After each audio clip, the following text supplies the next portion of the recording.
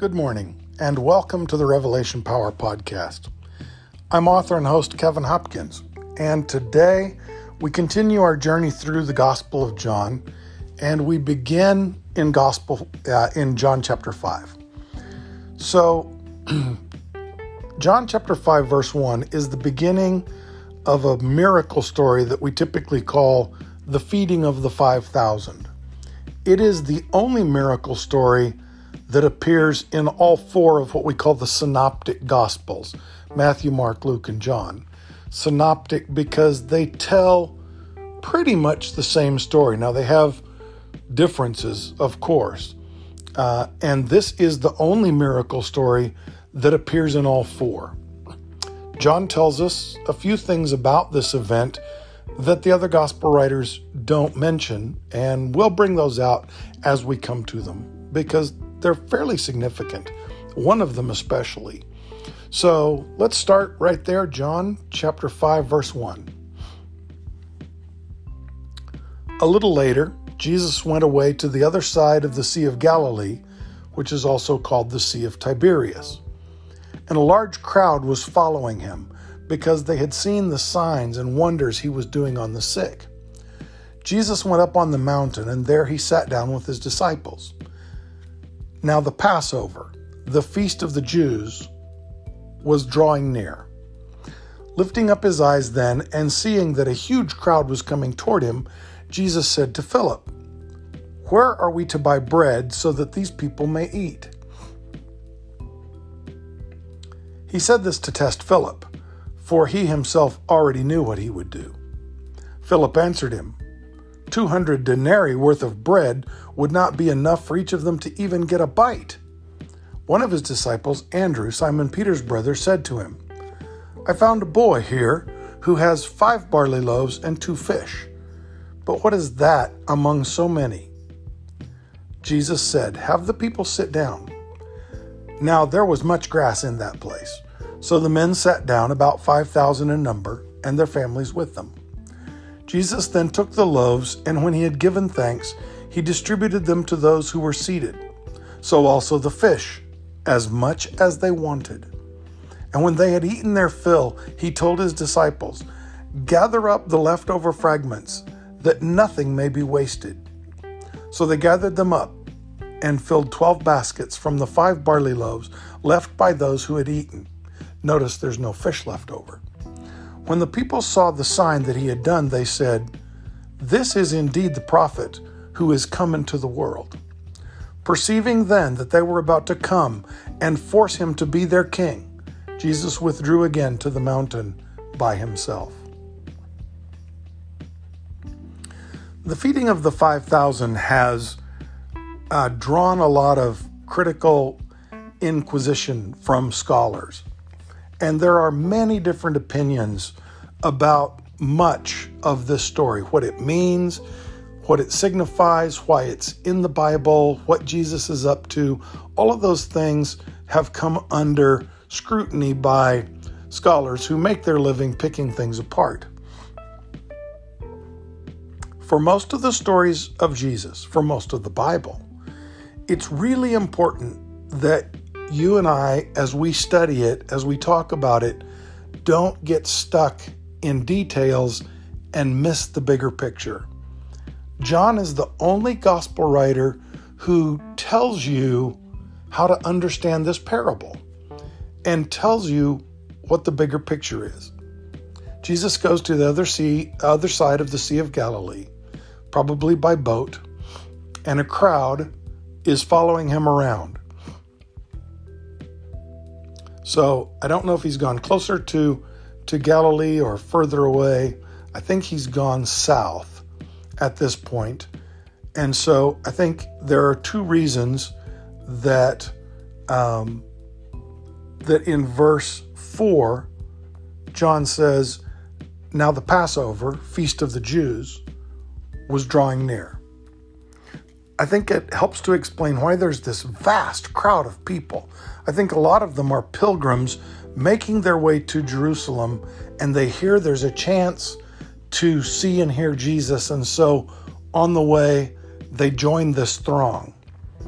But this is a huge crowd of people for that day. Still a huge crowd today. I mean, when I was growing up, there weren't 5,000 people in my whole hometown. And today, I think it's 6,500 or so. This is 5,000 men, plus women and children. This is probably somewhere between 12,000 and 20,000 people, all told. That's a throng. And Jesus looks up and sees them. Now, this happened as the Passover was drawing near. What would that mean to a Jewish person who was reading this story? Because John is writing to Jewish people, Greek Jews. Well, the Passover, remember, is that feast of the Jews, that season in which they remember that God freed the Israelite people from Egypt. But in freeing them from Egypt, he took them into the desert, a place where they couldn't grow crops. Food wasn't provided for them as it had been when they were slaves. They were totally dependent on God. And if God didn't care for them, they would starve. And so God sent them manna. You remember what manna was? Bread from heaven. Now I joke at the donut shop when I go, I always get a maple bar. And the Bible's description of manna is that it tasted like honey, it was the consistency of bread, and it wasn't good the next day. It was only good for one day. That's a maple bar. God gave the Israelites maple bars in the desert. I am convinced. Probably not, but it's how I see it. My maple bar tastes like honey, and it's not good the next day. So the Passover celebration is this observance of God totally caring for the needs of his people. Without him, they would die. They'd starve to death. Now, you're faced with this situation where 12 to 20,000 people have showed up in their mini version of the wilderness. Certainly no grocery stores or subway stations, subway restaurants, anywhere nearby. And so it's a problem. And Philip says, Jesus, it's about lunchtime and there's a whole lot of people here. And Jesus says, okay, Philip, where would we buy bread to feed these people? Well, Philip doesn't understand. You remember that Johannine confusion I've told you about? Whenever Jesus asks a question and somebody doesn't understand, then Jesus gets to provide the answer. And you and I get to learn along with the dummy who answered the question just like we would have had it been asked of us, right? Philip, where will we buy bread so that these people can have something to eat? Philip says, are you kidding me? 200 days' wages. A denarius was a day's wage. 200 denarii worth of bread. 200 days' wages of bread wouldn't be enough for each of them to even have a bite. One of the other disciples, Andrew, brother to Simon Peter, says to him, I found a boy here. He has 5 barley loaves and 2 fish. That's the equivalent of like 5 little biscuits, 5 dinner rolls, and made of barley, so they're kind of dense. Hockey pucks. They're not the greatest fare, but they'll tide you over in the wilderness. They're bread. God provided bread to the Jewish people in the wilderness, and the boy has 2 fish. 2 little dried fish. Think sardines. They're not big fish. He's not carrying around an 8-pound bass in his little basket. He's got a couple of little dinner fish, a couple of little sardines. And that's what he's got. Here's his lunch. That's the only food I can find. And what will that be among so many? Even Andrew, who's faithfully found a little bit of food, doesn't believe it'll feed 12 to 20,000 people. Jesus, watch what Jesus does. He takes control and he sets the thing to order. Have the people sit down. So Jewish families would have sat down by family, father in a particular position, mother in a particular position, children in their spots. Everyone understood when you sat down for a meal, there was an order to the thing. So Jesus brings order. Wait, what did God do when he created the heavens and the earth? That's where John started this gospel, right? In the beginning was the Word, and the Word was God, and the Word was with God. It's the same 3 words with which the Bible starts. In the beginning, God created the heavens and the earth. And the earth was without form and void. And the Spirit of God nestled over the waters.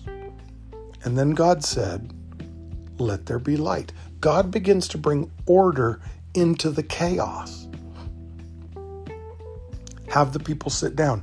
Jesus begins to bring order to the chaos, just like God did at the beginning of creation. John says, now there was a lot of grass in this place, a lot of place to sit. So the men sat down, about 5,000 in number. The text just says the men sat down because the men were the leaders of their household. And where they sat, their family would join them. And they would sit down in an orderly fashion. They appear to understand that it's time to eat. And they probably wonder, just like the disciples, what's this dude going to do with so many of us? He's got 12 little guys to help him, 13 of them, and there's tens of thousands of us. What's he going to do? Feed us all?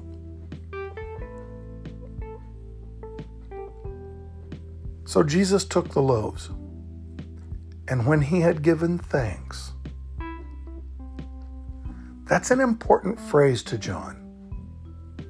You're going to encounter it in a few places. You're going to encounter it here.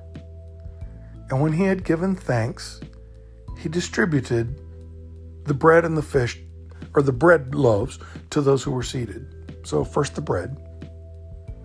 You're also going to see that he does this at the Last Supper. He takes the bread, and when he had given thanks. So it's a form, it's a practice of Jesus. The disciples remember whenever there was a meal, he took the bread first and he offered thanks for what they were about to eat. He gave his gratitude to God for the provenance of that meal. He's also going to do it after his resurrection, and the eyes of his disciples are going to be opened at that point. It's a practice of Jesus, probably unique to Jesus at that point in time. So he takes the loaves, he gives thanks, and he starts passing them out. His disciples probably helped him. And they start to maybe break the loaves in half, maybe break them in quarters, maybe just hand a whole loaf out of the little bag, and they keep coming, and the pieces keep coming. And he distributes to all those who were seated. So also the fish, as much as they wanted. As much as they wanted. Hey, Jesus, you got any more of those fish? Those are pretty good. Sure, here's some more. And as long as they asked for more fish, they got more fish. Now, apparently, the bread multiplied in their hands. I want you to think about this. When you hand out bread, you don't hand out extras. You would hand out one loaf. Maybe they were breaking the little biscuits in half and giving each person half a biscuit, trying to ration them so they'd last, and they just kept coming. But eventually, everybody has been served, and everybody eats all they want, and there are leftovers. You don't get leftovers from a carefully rationed meal.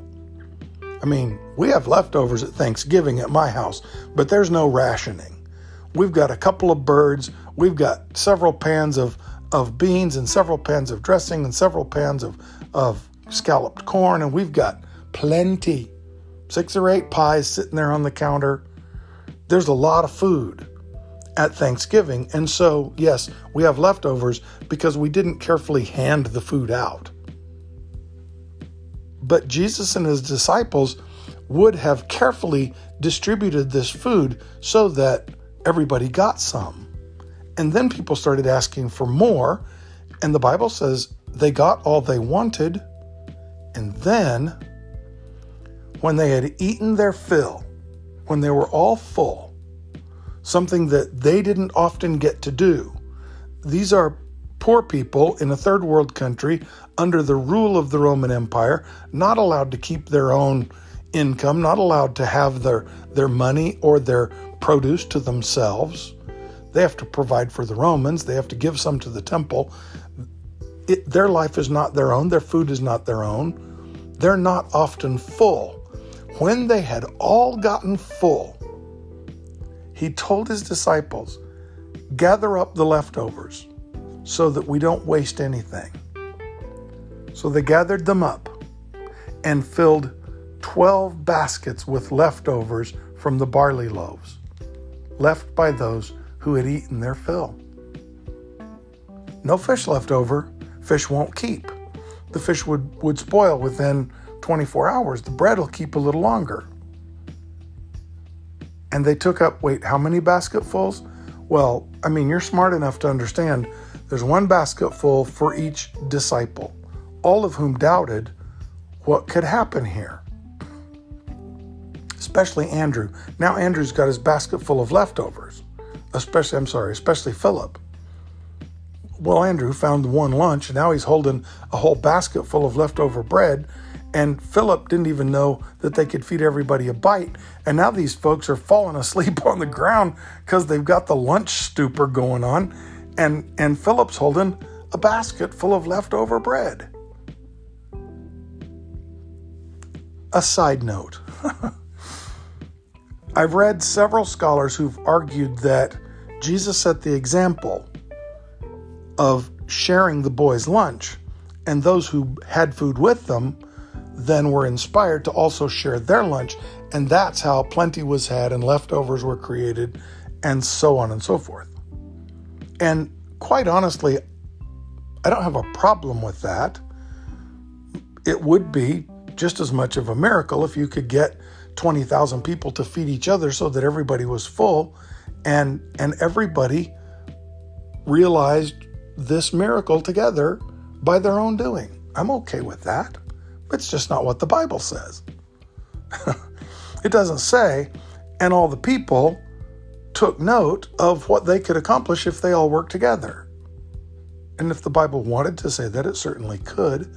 And if that is what had happened, the Bible would probably make note of that. John would have made note of that. And all these people, inspired by the example of Jesus and this little boy, began to break open their lunch packs and share with their neighbors, and everybody got full. The Bible could say that. It just doesn't. It says in verse 14, when the people saw the sign, when the people saw the miracle that he had done,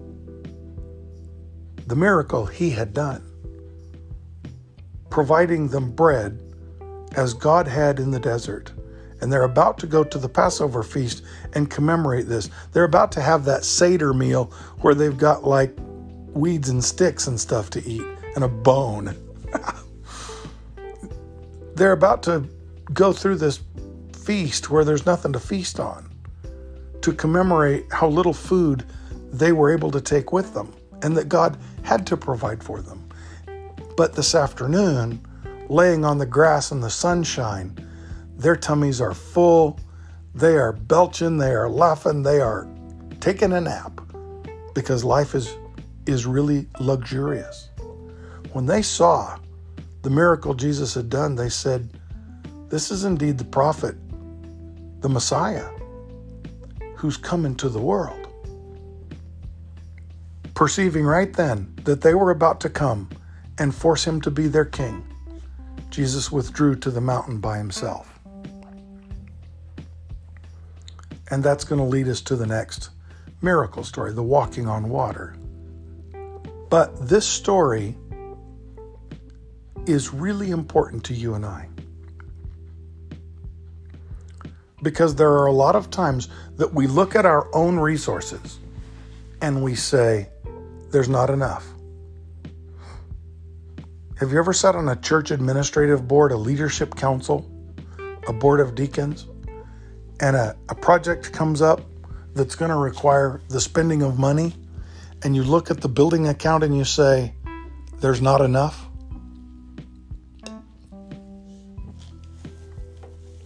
We are often tempted to function based on what we have, not what God provides, not what God can do. I was once the pastor of a church that needed a new building. Our building was literally about to fall down. You could turn off all the lights in the sanctuary and stand there on a bright afternoon and look down the wall, and there were places you could see the sunlight coming through the mortar between the bricks. It was on its last legs. And so one of the faithful lay people in the church said, we need to start a building fund. I'll donate the first $10,000. And he did. And nobody else donated a penny. Not a penny. And so we got drawings. We commissioned to have drawings made, and we put that in front of the church, and we said, we've already got the first $10,000 in seed gift.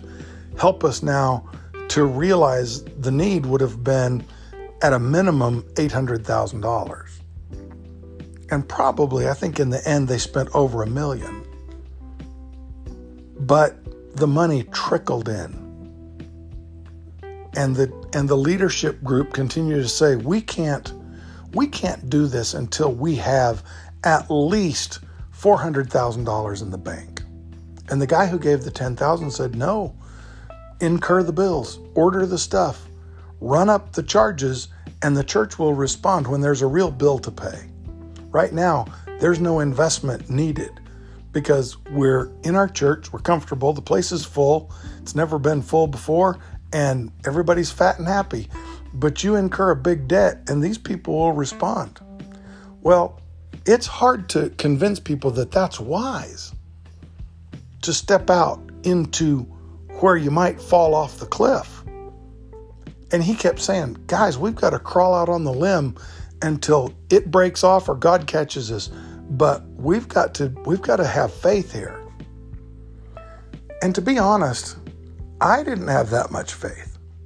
I didn't push the church into a building program. I didn't want to take on that debt, that fear, that stress. In fact, I moved to a different church. And the guy who followed me didn't push the church into that building plan. But that lone layperson continued to say, if we don't move, if we don't do something about this, we're going to die with a building collapsing on our heads right here. And it wasn't okay with him. And he continued to push. The second pastor after me said, you're right. Let's go. They put a big push on. They raised about $100,000, and they turned right around and they incurred the debt to build the building. Nearly $1 million. And I think ultimately just over. And people responded.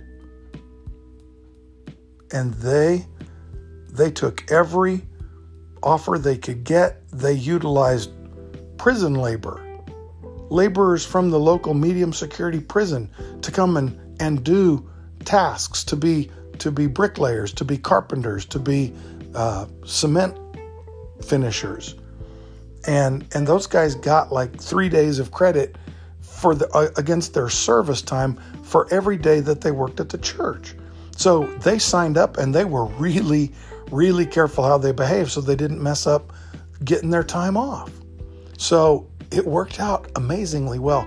Now that church has a beautiful church that I have to let you know, I didn't have the faith to take on, but the guy 2 pastors after me did.